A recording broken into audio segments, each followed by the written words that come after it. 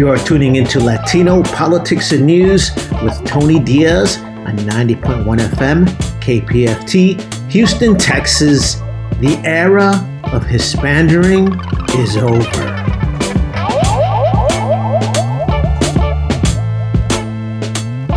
Thanks for tuning into Latino Politics and News. This is Tony Diaz. Today we have a show featuring candidates for the November 3rd general election. We will be starting off by speaking with the incumbent Harris County District Attorney Kim Ogg as she breaks down how she has worked with the Latino community during her tenure. That's followed by the Democratic nominee for Texas Senate District 148, Penny Morales Shaw. We spoke to her as she was in the midst of the campaign. She came out victorious in the primary. She heads off to the general election against Republican Luis LaRota on November 3rd. Find out how it went for her during the campaign and what advice she has for other Latinas running and what her plans are for this election cycle. Additionally, stay tuned to find out more about Nuestra Palabra's Ultimate Hispanic Heritage Month observation. We're organizing events in every single city council district. We've appointed Nuestra Palabra community representatives for every city council district. Find out what's going on in your neck of the woods. Additionally, find out which city council members are or are not working with us to celebrate the Ultimate Hispanic Heritage Month. Can't wait to meet you in person and remotely. We want to thank our crew for donating their cultural capital to the show. Leti Lopez, Rodrigo Bravo, who mixes the show remotely, Claudia Soler Alfonso, Jesse Aranda Comer, our summer intern through Rice University, Antonio Diaz, another summer intern, Lauri Flores, Stefano Cavazza, and Al Castillo, president of LULAC Council 60. This is Tony Diaz with Latino Politics and News every Tuesday here on KPFT 90.1 FM. Join us for Nuestra Palabra, Latino Writers Having Their Say, Tuesdays too. And look for me Sundays on What's Your Point on Fox 26 Houston. Thanks so much for tuning in. This is the remix. Aunque no pueda, tengo la curiosidad. Aunque no pretendo quedarme, me da un poco de ansiedad. Y es que en la vida todo se puede, esté bien o esté mal. Pero podré vivir con la culpa de que al menos una vez más te volví a probar. Tu boca no pierde sabor, la caramelo. Nos dejamos llevar. Tú eres mi bandolera, yo soy tu bandolero. Te volví a probar. Tu boca no pierde sabor a caramelo. Nos dejamos llevar. Yo soy tu bandolera, tú eres mi bandolero. Todas estas mujeres a ti te quieren robar. No es tratar es ganar. Se ofrecen pero no saben meneártelo. Papi, tú lo prendes, yo voy a enrolártelo. Yo te quito esas ganas, déjame comértelo. Nos encontramos en la disco, nos emborrachamos y nos vamos al electrico. Nos vamos pa' mi casa a las 5 y pico. Pa' hacerlo otra vez contigo, qué rico. En ti hay mucha maldad, pero al final eso sabe dulce. Como golosina, baby, yo te juro que si fuera mi vecina yo pasara por tu casa siempre tocando bocina. Y me tocó perderte, estaba loco por verte y tuve el privilegio de poder los labios morderte. Tú eres de esos errores que uno vuelve y comete, siempre quiero comerte. Yo te volví a probar. Tu boca no pierde sabor, la caramelo. Nos dejamos llevar. Tú eres mi bandolera, yo soy tu bandolero. Te volví a probar. Tu boca no pierde sabor a caramelo. Nos dejamos llevar. Yo soy tu bandolera, tú eres mi bandolero. Yeah, this is the remix. El negrito claro. Karol G. Mike Tower. Thanks for tuning in to Latino Politics and News. This is Tony Diaz. Today we are joined by Kim Ogg, incumbent Harris County District Attorney. Of course, she is a household name, but we want to remind you that she is a native Houstonian licensed by the State Bar of Texas in 1987 and recognized as a specialist in criminal law by the Board of Legal Specialization since 1992. Kim's legal career began in 1987 as a prosecutor for the Harris County District Attorney's Office. In 2016, District Attorney Ogg was elected by a margin of more than 100,000 votes on a platform of criminal justice reform. She believes in equal justice, ensuring a just process for the victim, the accused, and the community in every case, and has focused her prosecutors on public safety by prioritizing prosecution of crimes against people and property. During the first 2 years of her administration, she has successfully advanced major drug policy and bail reform, diversified the leadership of the District Attorney's Office, and effected legislative reform on behalf of crime victims. She is in a November general election against the Republican candidate Mary Nan Huffman. Today we're happy to welcome, live by telephone, District Attorney Kim Ogg. What's not on your bio is a recognition that I'd like to start with, and that was from the Greater Houston Coalition for Justice. They acknowledge you with the Excellence in Liberty and Justice Award. And I know a lot of those members, including Johnny Mata, they don't give you that award for perfect attendance. You got to earn that one. So first of all, congratulations when they acknowledged you. Part of the reason, as I understand it, was because on your watch, you've indicted more police officers than that office has done in the past. So break down, previous to your tenure as Harris County District Attorney, how many police officers were indicted, and what has been the case since you've been in office? In the last 10 years, under prior administrations, there was one police officer indicted for an on-duty shooting. He was acquitted, unfortunately. During our administration, 33 police officers have had their cases presented to grand juries and actually been indicted for crime ranging from misdemeanors to murder. And I want to tell you, you do have to earn the Greater Coalition for Justice's awards. They don't just hand them out.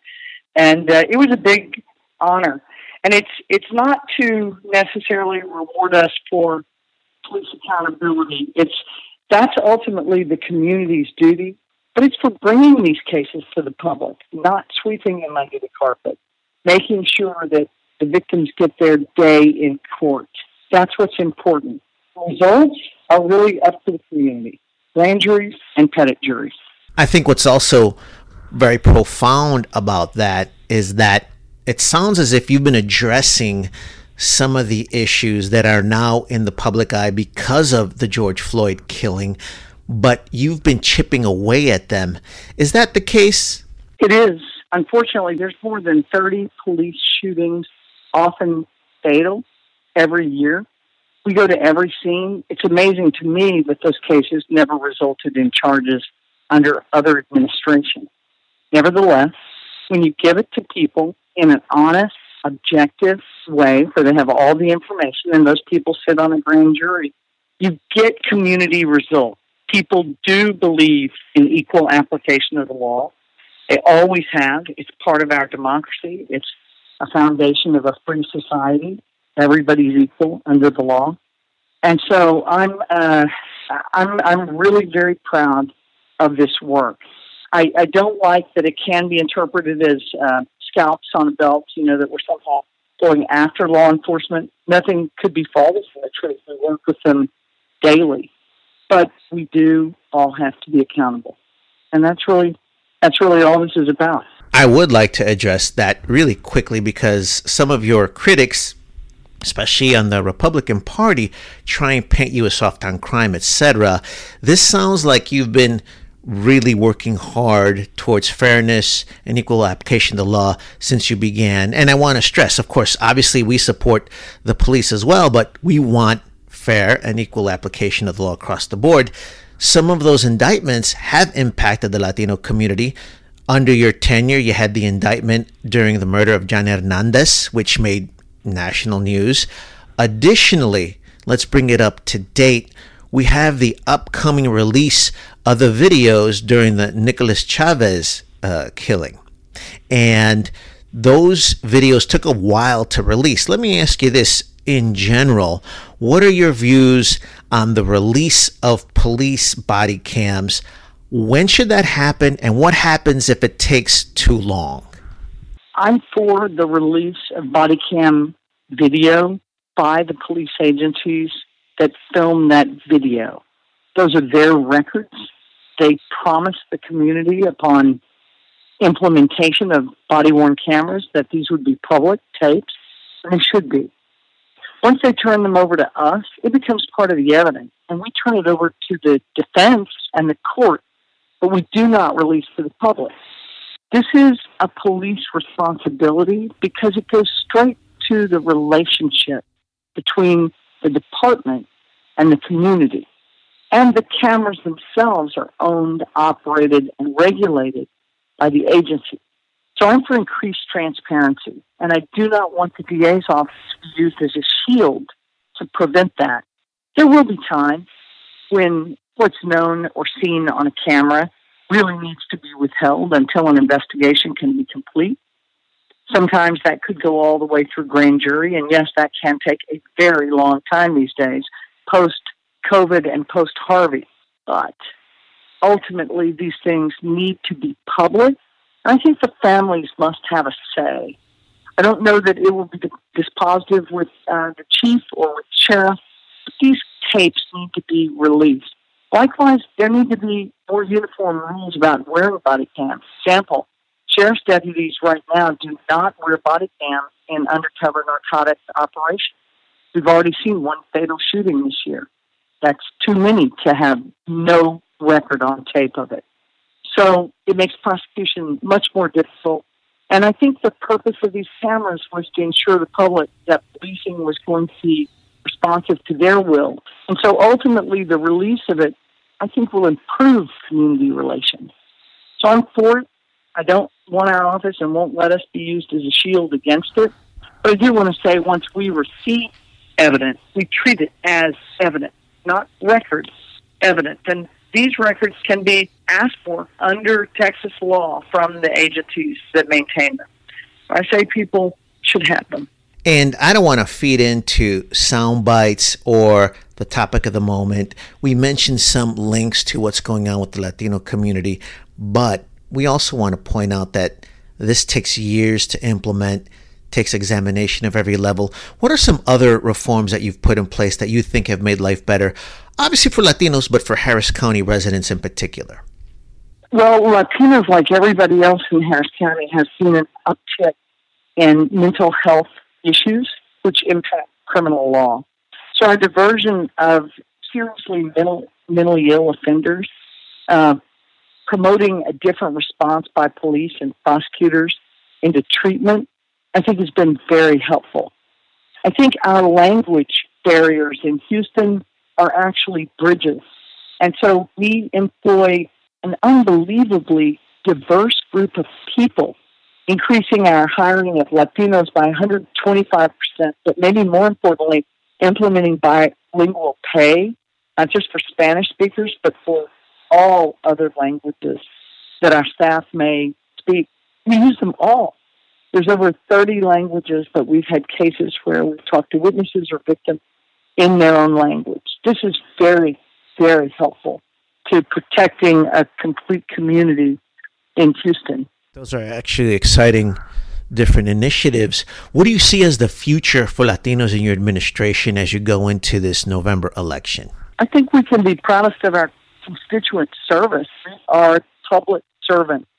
So when a crime happens and a case is filed, we review it, contact witnesses, we present it in court. We do it virtually, and we do it in spite of every type of obstacle, most recently the pandemic. So I think that the idea that we are available to victims, crime victims, who did not choose to be crime victims, just regular people. And in the Latino community, this means a vulnerable population that cannot call police at will for fear of deportation and other repercussions. And so I think knowing that they have people who, attorneys, investigators, social workers, and translators, and people who speak languages other than English at the DA's office is a way to build a service relationship with our community. And that's what I'm elected and hired, in fact, by the public to do, is to be their lawyer in court in criminal cases. So to do that, we have to serve them. To serve them, we have to flex, both with problems that we see in the world through technology and around this pandemic and even around buildings, because we have a courthouse that's repeatedly flooded. I just think that what I want to do is thank the community for their support and for their faith through the John Hernandez trial, something I'm very proud of. I'd like to touch on it just for a minute. John Hernandez was strangled outside a Denny's by a fellow who put him in a chokehold and justified it, saying it was self-defense. It wasn't self-defense, it was murder. And that person who killed John Hernandez was the husband of a Harris County sheriff's deputy. And the case was initially presented to intake. John Hernandez was presented as the criminal, and the man who choked him to death was presented as the victim. It's our job to get to the truth of things and the bottom of things. And we did. And with the help of the public and their videos and their testimony and their intense pressure to see that justice was done, a jury convicted John Hernandez and sentenced him to 25 years in the penitentiary for the murder. Terry Thompson should have convicted for the murder of John Hernandez. I think this is significant. Even though it's one case, it's a case where a man did not have to die. He was killed. It was done intentionally. And the perpetrator, even though he was related to law enforcement, was brought to justice. So I think what I want to tell the community is thank you for your support. Keep trusting. Keep showing up for jury. Call the police when you need help. Call us when there's a case pending and you need answers, because we're here to help. Those are some great details to walk through, just in case it has faded from the memory of the public. But once again, I think you put your finger on the amount of hard work it takes, community trust, layers of work, different levels of involvement. And this was all pre-George Floyd era. So that really kind of was a harbinger of the era that we're in now. And I would say not much appreciated. So thank you for bringing that up, and thank you for being involved in that. Let me ask you this. As we close out the interview, what are some things that you would like our public to know about your tenure and the future of the office of District Attorney in Harris County if you are reelected? Well, I would like to ask for the public's support in helping keep them safe in a common sense and fair way. When we call the police, we expect them to help us, not hurt us.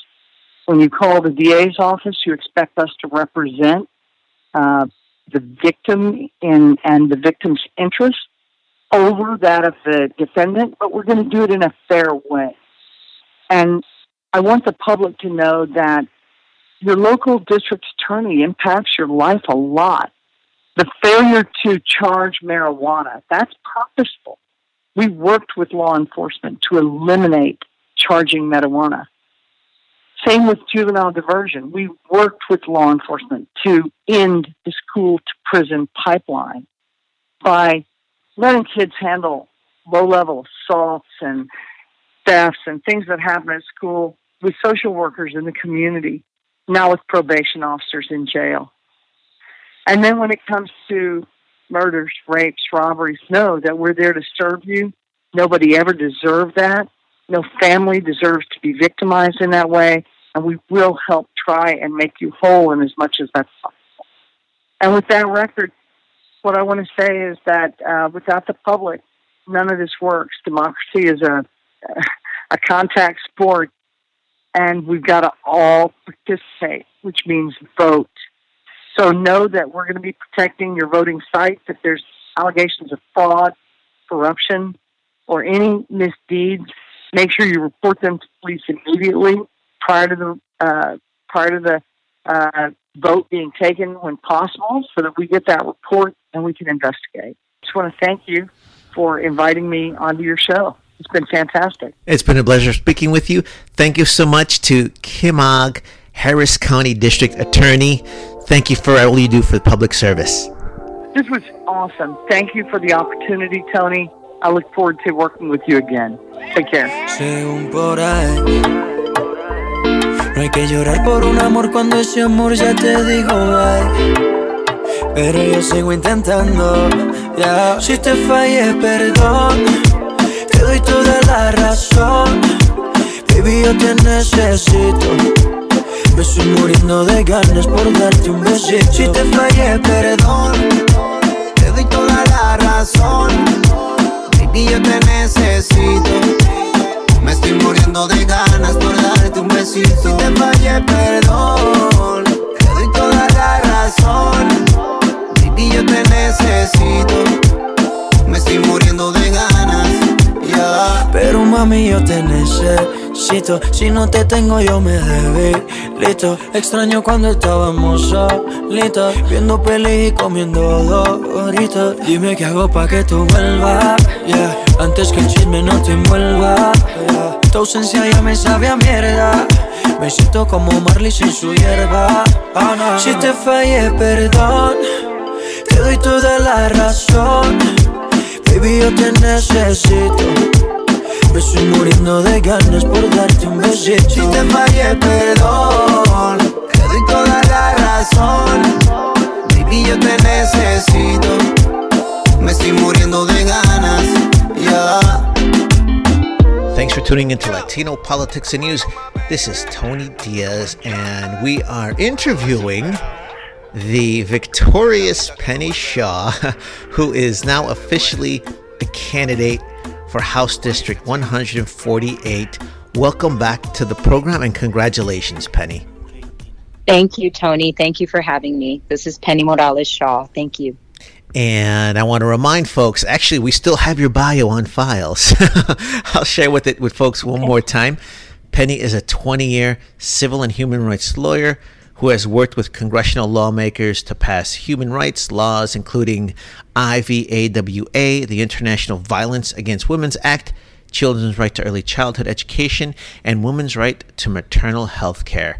As a longtime litigation attorney, Penny has worked to represent working families and people's rights in the legal system. She's been recognized for extensive pro bono legal work in underrepresented communities. And let's walk through the journey to get to this point, because you ran a few times. Break down the first time that you ran. So, yeah, I'm happy to go through that, because I think it's important for those considering to run for office that it, you may not always get it the first time, but it's important to be persistent and determined and learn each time around and become more targeted in your efforts, and so that you can realize the victory. So I did start out in 2017. I considered running for office then. Actually, I went to law school with the anticipation and the hopes of getting into public policy and serving in that area. And however, there was a strange course of events. My husband of 10 years died. We had four small children. And so instead of going in directly into public policy and government work, I instead went into bread and butter law practice to maintain my kids and to provide for them. So in 2017, my youngest son turned 18. All of my kids are now college educated and they're on their career paths.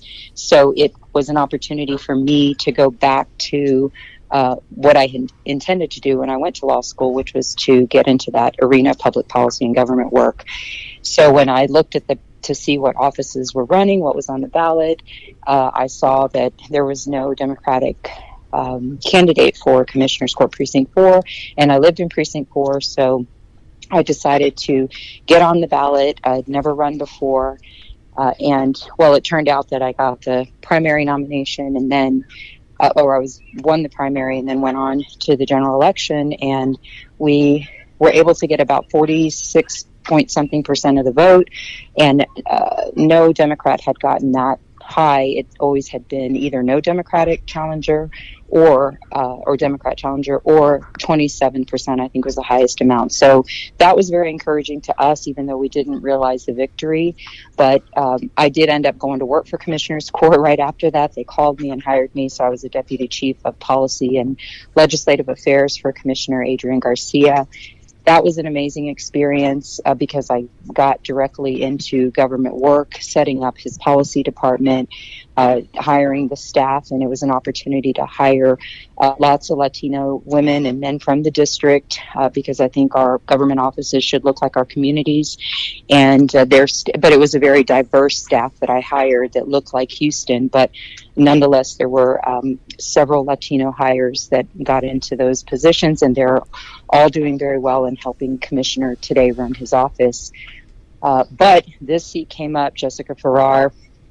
We heard that she was resigning, and someone called me. I hadn't heard. I was actually out of town at the time, but someone called me and said, hey, you need to get back in town and consider this seat at this long time. And I wasn't considering running because I knew that where I lived, my Senate representatives, my House representatives, and city council, and all of those were great people who had been there a long time and were doing good service.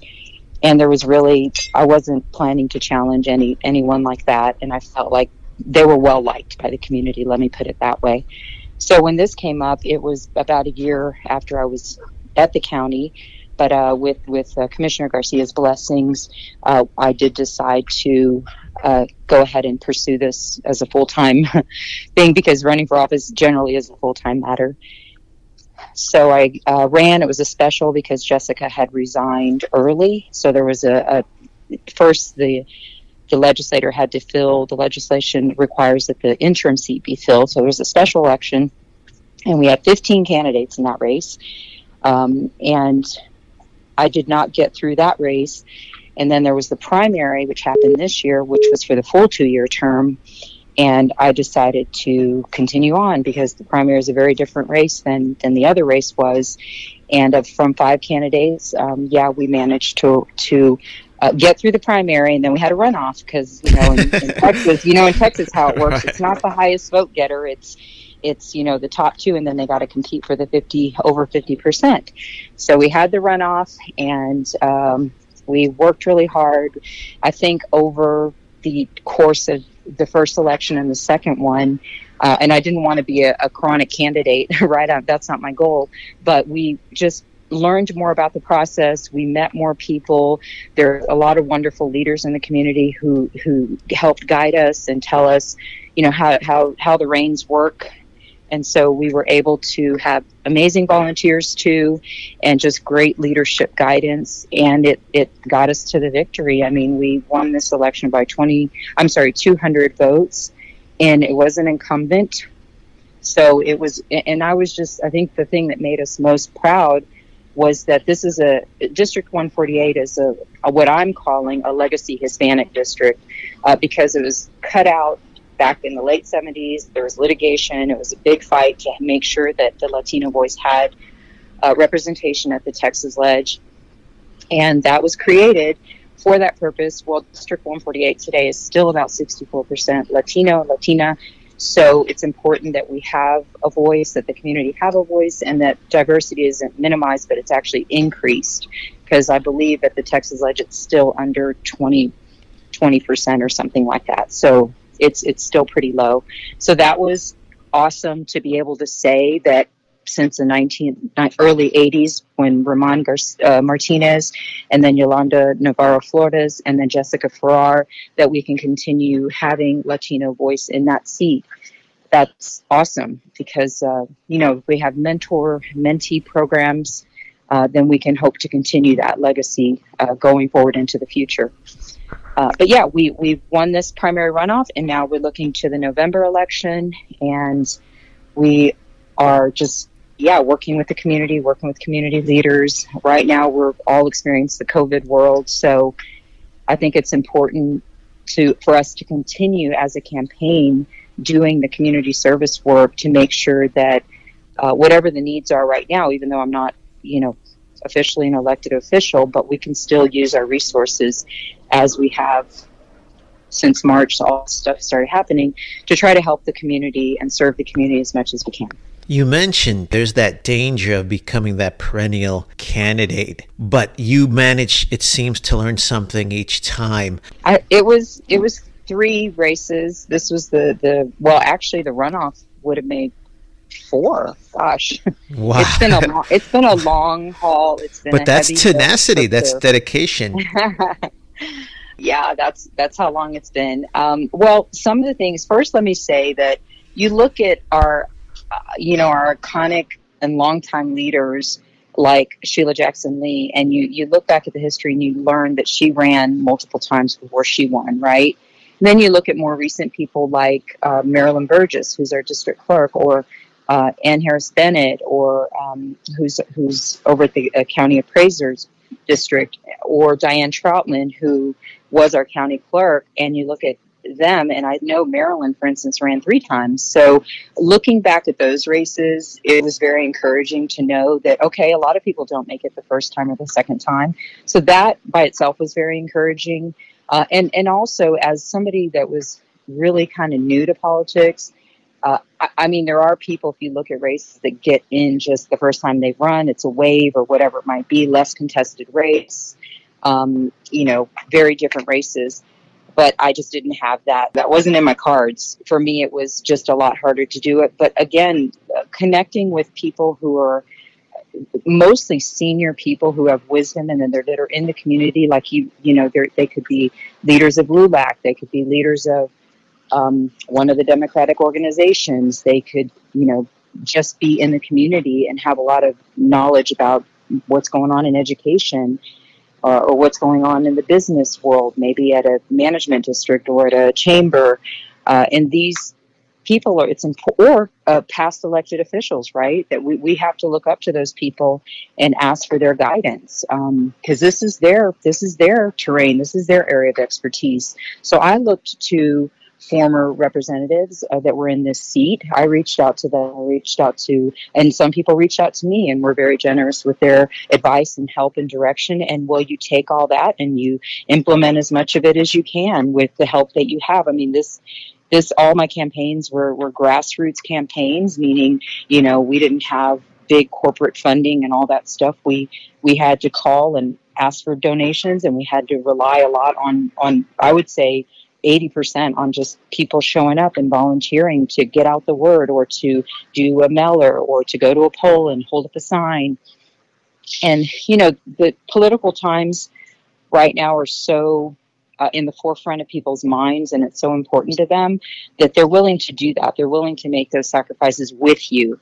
And I think that always carries a candidate. And we give each other strength, right? When you see volunteers that are fired up and willing to, give their time and to come out and to give donations and to help. Well, obviously that puts me on the hook, right? I have a fiduciary duty. I have a duty to do everything I can also. And so those are some of the things that kept us going, that was very motivating. And again, I took very seriously the fact that this seat was created for a Latino voice at the Texas Ledge. And I think that's that cultural pride, that diversity, the importance of it right now today, when so many Hispanic communities or Latino communities are being scapegoated by various leaders. I think it's important to prop up the Latino, Latinx, Hispanic, however you want to coin it, but that pride, that importance, that culture, like, no, we're not going to back down. The more we stand up to that and sort of demand our place, no one's going to hand it to you. And I think I can't teach you anything, Tony. You teach me. I'm just talking on my experience, but you can teach me. You've been fighting this fight way longer than I have. I'm just a newbie, and those are just some of the things that I've learned. But that was a very big motivator to me, the fact that this is a legacy district. That's very kind of you. I appreciate you saying that. And that's a profound breakdown of a lot of the values at work. Break down a little bit of that hard work, some of the community work you did before getting here, even before you were a candidate, because I think that's a big deal too. When I was in law school, my main area of study was human rights. And that's what my certification out of law school was surrounding human rights policy. And so when I graduated, and of course I explained the unexpected incident that happened, but regardless, I went to work for a civil rights law firm as an intern initially, and then thereafter I went to work for the NAACP as one of their committee attorneys, and we opened a free legal clinic for underserved communities, and then not long after that, I ended up just realizing that I was helping, 10, 12 people, and I had files on them. And I said, oh, I think I'm practicing law here. So as a private, business owner. And so I incorporated and I put my shingle out and said, okay, the law office of Penny R. Shaw. And that was my firm. And it became, that was my firm for the next, until today, really 20 years. I've been a law firm owner in 2 different states. And that was the background from that law practice. I still had that drive to do global work, to do far-reaching work. And of course, at that time, there were less domestic focus because it was just different, even just 10 years ago.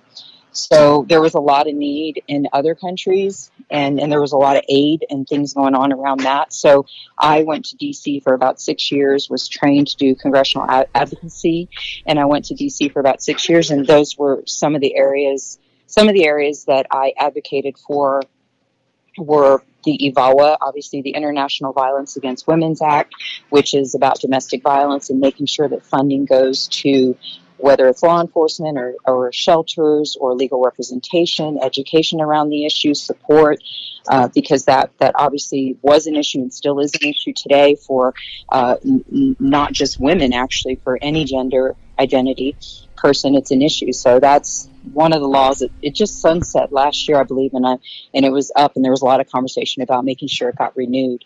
But some of the other areas were maternal health care, the right to clean water, children's rights to have access to early childhood education, because of all the studies that were done saying when children have access to pre-K, then they have a record of going a lot further in their educational path. So those were a few of the areas that I worked on during those 6 years.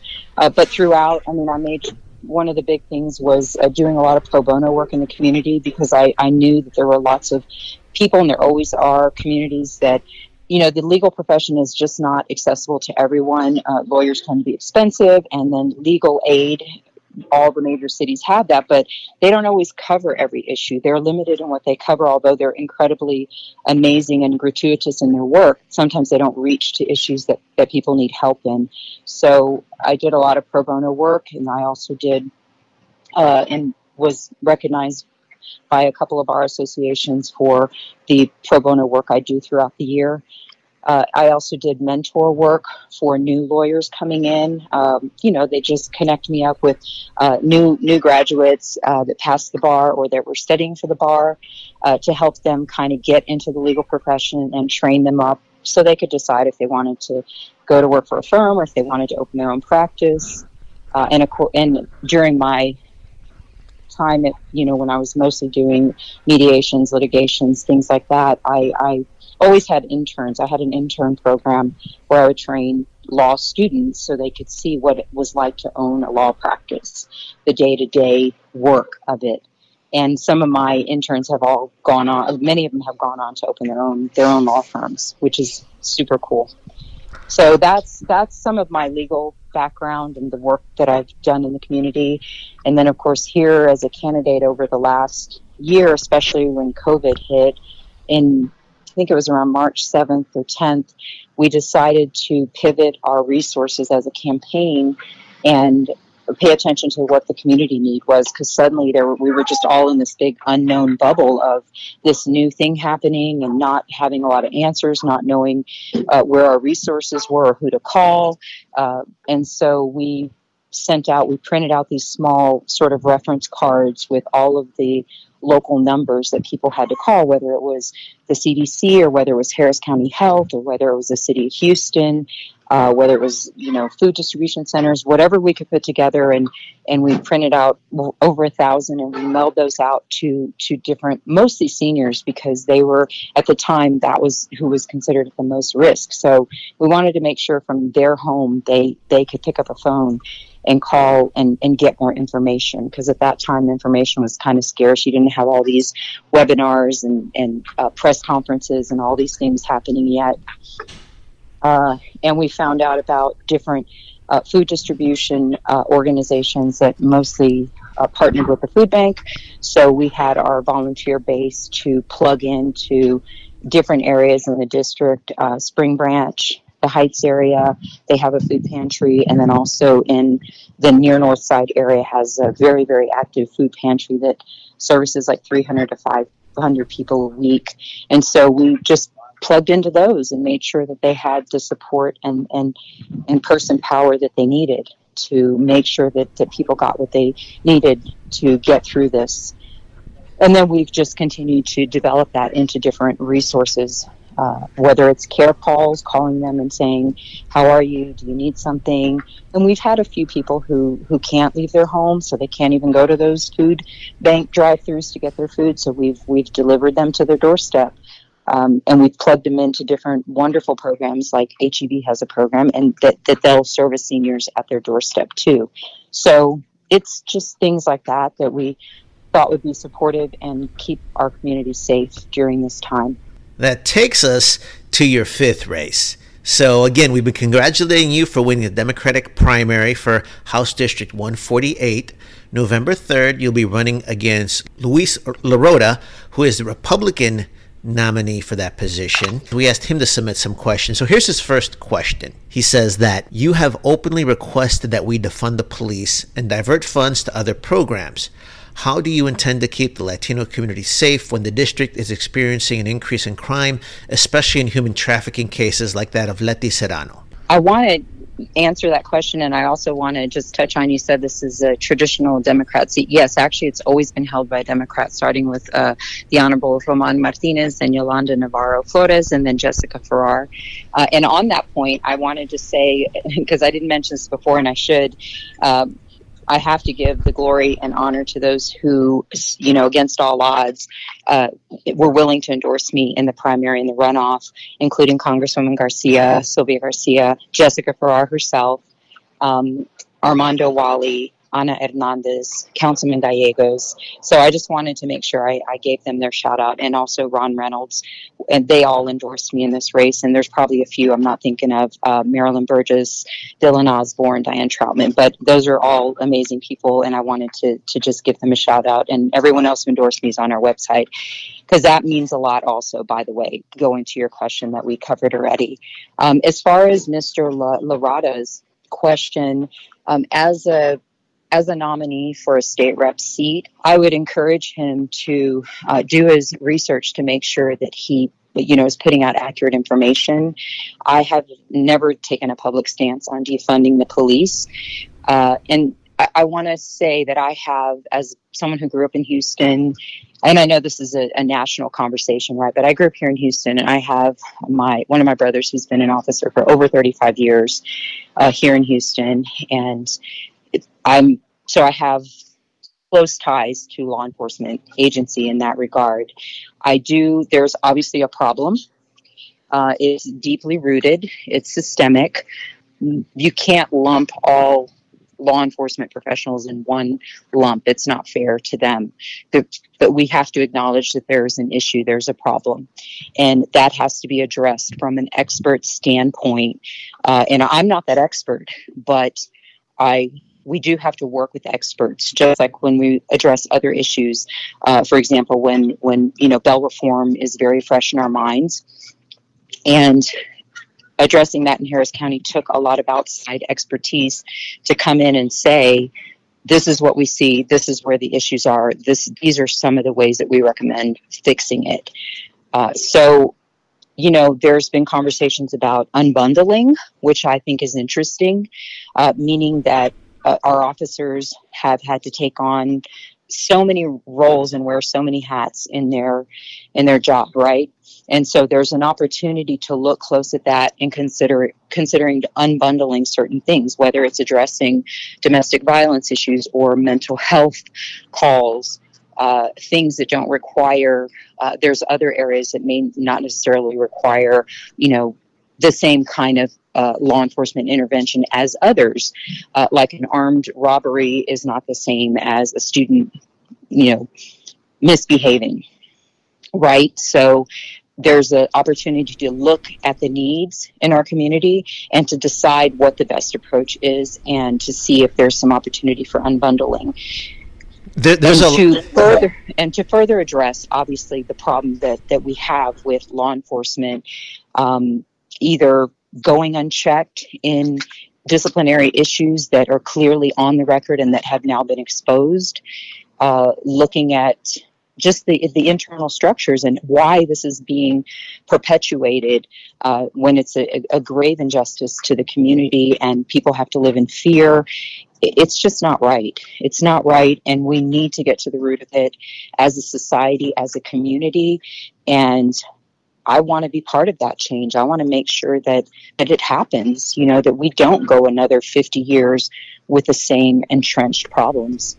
And there's a lot to that issue, and I'm really going to have to use discipline to not dive into more discussion about police reform.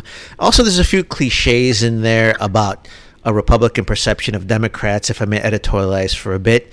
But again, I've got two more questions for you, and I'll follow up with him too on the nature of that question. But I want to get to one more question from him and then my question as we run out of time. But his second question is that you actively supported a community housing project that was approved in your district without any public consultation. It is widely known that these projects often do not benefit the Latino communities they are built in. If elected, what solutions do you propose to the affordable housing availability in the Latino communities? Okay, again, as someone who is aspiring to be a voice and a representative for the community at the State House, that's a totally inaccurate statement, and I would encourage him to be more accurate in his research. I believe that he's confusing me with Eastman, who's the current rep there, and there was a lot of big to-do and talk and ruckus after Rep Eastman signed on. She's the interim representative for District 148. She signed a letter of support, which reps can do for a development project in District 148. But failed to have community engagement, which is a very common standard practice when you're talking about bringing in a very, very large project into to any project, to any community, but this particular one was a very large project into a very small 80-year-old community. And did not have any community engagement whatsoever. Some of the residents reached out to her and to City Council and was not able to get a response. And then they came to me saying, "Oh, well, you're interested in being the state rep. Will you help us get some community engagement?" And I researched it. I called experts in affordable housing. I looked into it further, and then I decided to write a letter to the Texas Housing and to the developer and say, would you consider doing some community engagement to allay the concerns, to answer questions? Part of this is a 100-year floodplain, which, we made promises we wouldn't build in that after the tremendous damage and over 100,000 homes lost in Harvey. And so that was the extent of my participation in that. But to go to your question about and I did talk to former representatives and they said, yes, absolutely, this is custom and practice to engage the community. I believe for affordable housing, we need to change the way affordable housing is considered. It's kind of got a derogatory connotation to it, right?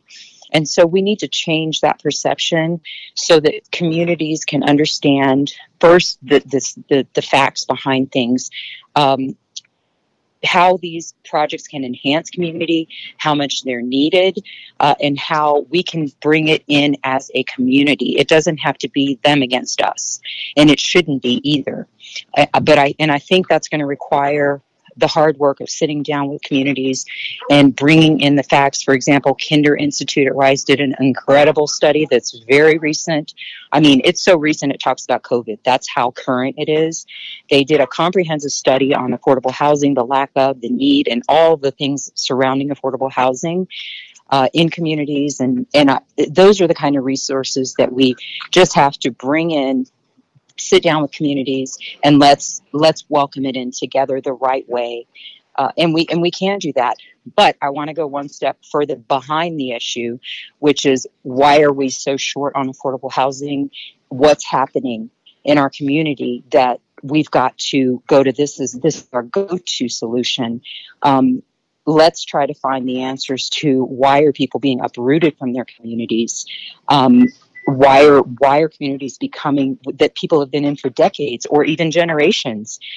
If they don't want to leave their home in their community and their neighborhood, why haven't we found a way for them not to have to?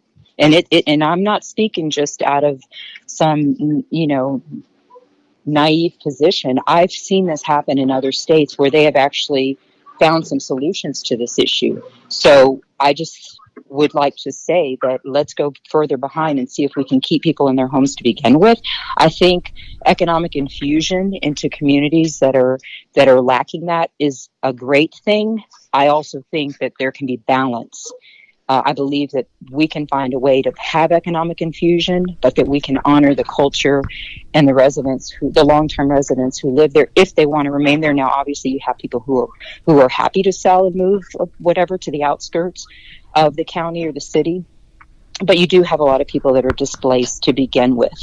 And let's figure that out. And affordable housing, let's increase it so that people can live in a place that they're comfortable and they're happy in.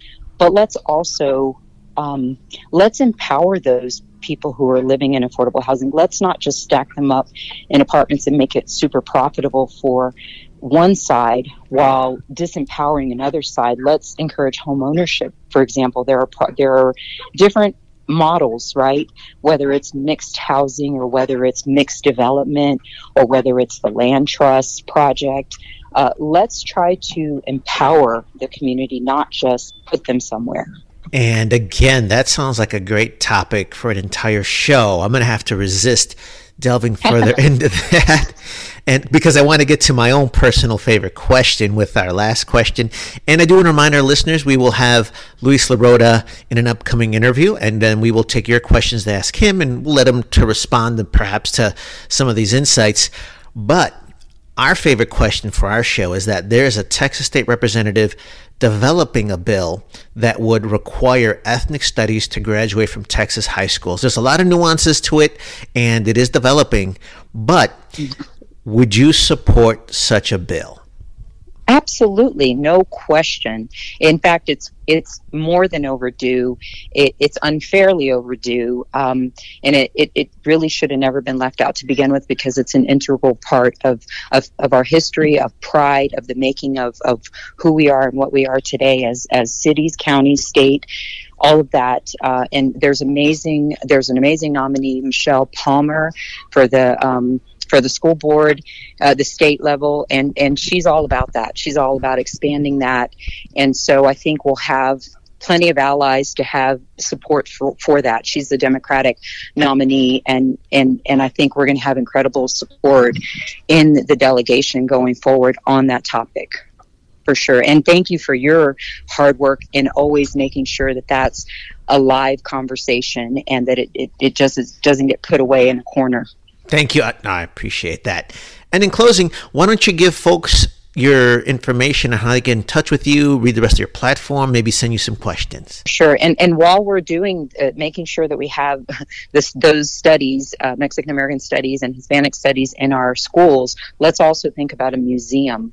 The Smithsonian has just expanded. The Smithsonian has just expanded to include that, and we need to as well here locally. And I hope that can be on our radar as well. So I'm Penny Morales Shaw. My website is voteforpenny.com. My handles on social media, Facebook, Twitter, Instagram, are Vote Penny Shaw. If you have a question for me, please call me 713-493-4688, or if I can be a resource for you, 713-493-4688. Thank you so much, and thank you for your support in the Democratic primary runoff. It's been a pleasure chatting with Penny Morales Shaw, candidate for House District 148. Thank you for giving your time and energy to public service. Thank you, Tony. Please don't tell me you got my back. I wanna see when it really counts. I wanna see if you really was with it, or if you gon' leave after getting the clout. I wanna know if it's really the love that you tell me it is, or the love for the benefits we love with this. If I give you the energy, will you forget when you take what you need, or we still gon' be friends? And will it be everything you said it would be? When it's time to put in work, is you piece it? Will you side dive when I ain't looking? Will you ride or die, ski mask and hoodie? Is it bye-bye when I can't buy nice things and now y'all think that I should be? popping than I am, and I'm feeling the pressure and possibly losing my footing, cause I don't want heartbreak. I took so many L's, they lost all the love and got lost in the lust of the luxury looks, and they lured them with wealth and done with the backstab, bad habits, bad attitude, back with the bitches. Everybody want me and I wish I'd listen, even try to take please. Don't let you got my back. I wanna see when it really counts. I wanna see when it really counts. Please don't tell me you got my back. I wanna see when it really counts. I wanna see when it really counts. Please don't tell me you got my back. I wanna see when it really counts. I wanna know when you're shaking my hand. What the fuck is it you thinking about? Please don't tell me you got my back. I wanna see when it really counts. Yeah, yeah. I wanna see when it really counts. Yeah. I wanna see it, don't talk about it, just be it. I wanna see how you act when I go introduce you to the plug. See how you move when it's behind my back. I wanna see all that you be talking about when you say you the real deal. Are you the type to be running your mouth about everybody but you still chill? If I throw you a pack, is it still? Cause I got me, you listen, it's Kill Bill. Cause you got some people and I got some people. The difference is that my will kill. I got a couple of rules that I live by. I like to help people out in advance. That way if they just run off with a little I gave them, they draw on the line in the sand. Sometimes my greatest move wasn't the plan, I just let the pieces fall wherever they land. Cause I talk to God and he know where I stand. So it's crazy to see how my life really panned. Cause people think they gon' invite in the hand, but just like a fed you was feeding the rest. And my people got me just like I got them. I swear lately it's blessings on blessings on blessings. It's funny when they claim I changed it. All I did was stop letting them play me in. People come around here trying to make it in. Want a little pic with they face in it. Doing it all for the shouted on stage again. How I'm all on my grind, they on lazy shit. I buy bottles, they drink it, I pay for it. They all up on my couches, I'm crazy. Who the f*** race? Bitch, I've been enslaving it. Been a decade of this, every day in it. I've been all on my dish, no vacation in. You think you know the story, you a page in it. Different person, the story's the same again. Mother trying to get a little fame again. It's ironic how faith lost my faith again. How these fans never noticed the change. Don't tell me you got my back. I wanna see when it really counts. I wanna see when it really counts. Please don't tell me you got my back. I wanna see when it really counts. I wanna see when it really counts. Please don't tell me you got my back. I wanna see when it really counts. I wanna know when you're shaking my hand. What the f*** is it you thinking about? Please don't tell me you got my back. I wanna see when it really counts. I wanna see when it really counts. Like, I'm tired of people that's here for the clout. How they get here, rack up fans and they out. People just peeping the game with ulterior motives and want me to teach them all how. How the idea is to do it exactly like me and just hope I don't open my mouth. Everyone cop shit to a T and do the same that they was complaining about. Now it's like, look, I just want to do my own, but they never say that till they eat off mine. First they take whatever spot they could get. Now they wanna throw a fit, talk online. Now they wanna go around and follow fans of mine. Now they wanna brag about this they got off my grind. Like it didn't take time, like it wasn't all fine when I put them on stage and I give them that shine. Oh, that's when it's tight, huh? That's when it's fine, huh? That's when it's cool when you party all night, huh? That's when you motherfuckers really love the vibe, huh? Y'all want the shine but want me to pay the lights, huh? One thing's definitely a fact, I'm double and act. I bought me some land and I'm never coming back. Ain't nobody finna jack, my energy is intact. As long as the Lord blessing me, I'm on the right path. So please, tell me if y'all don't see, I ain't never done shit for just me. I've been on E, still up in gas, no bitch. Tell me who the f*** got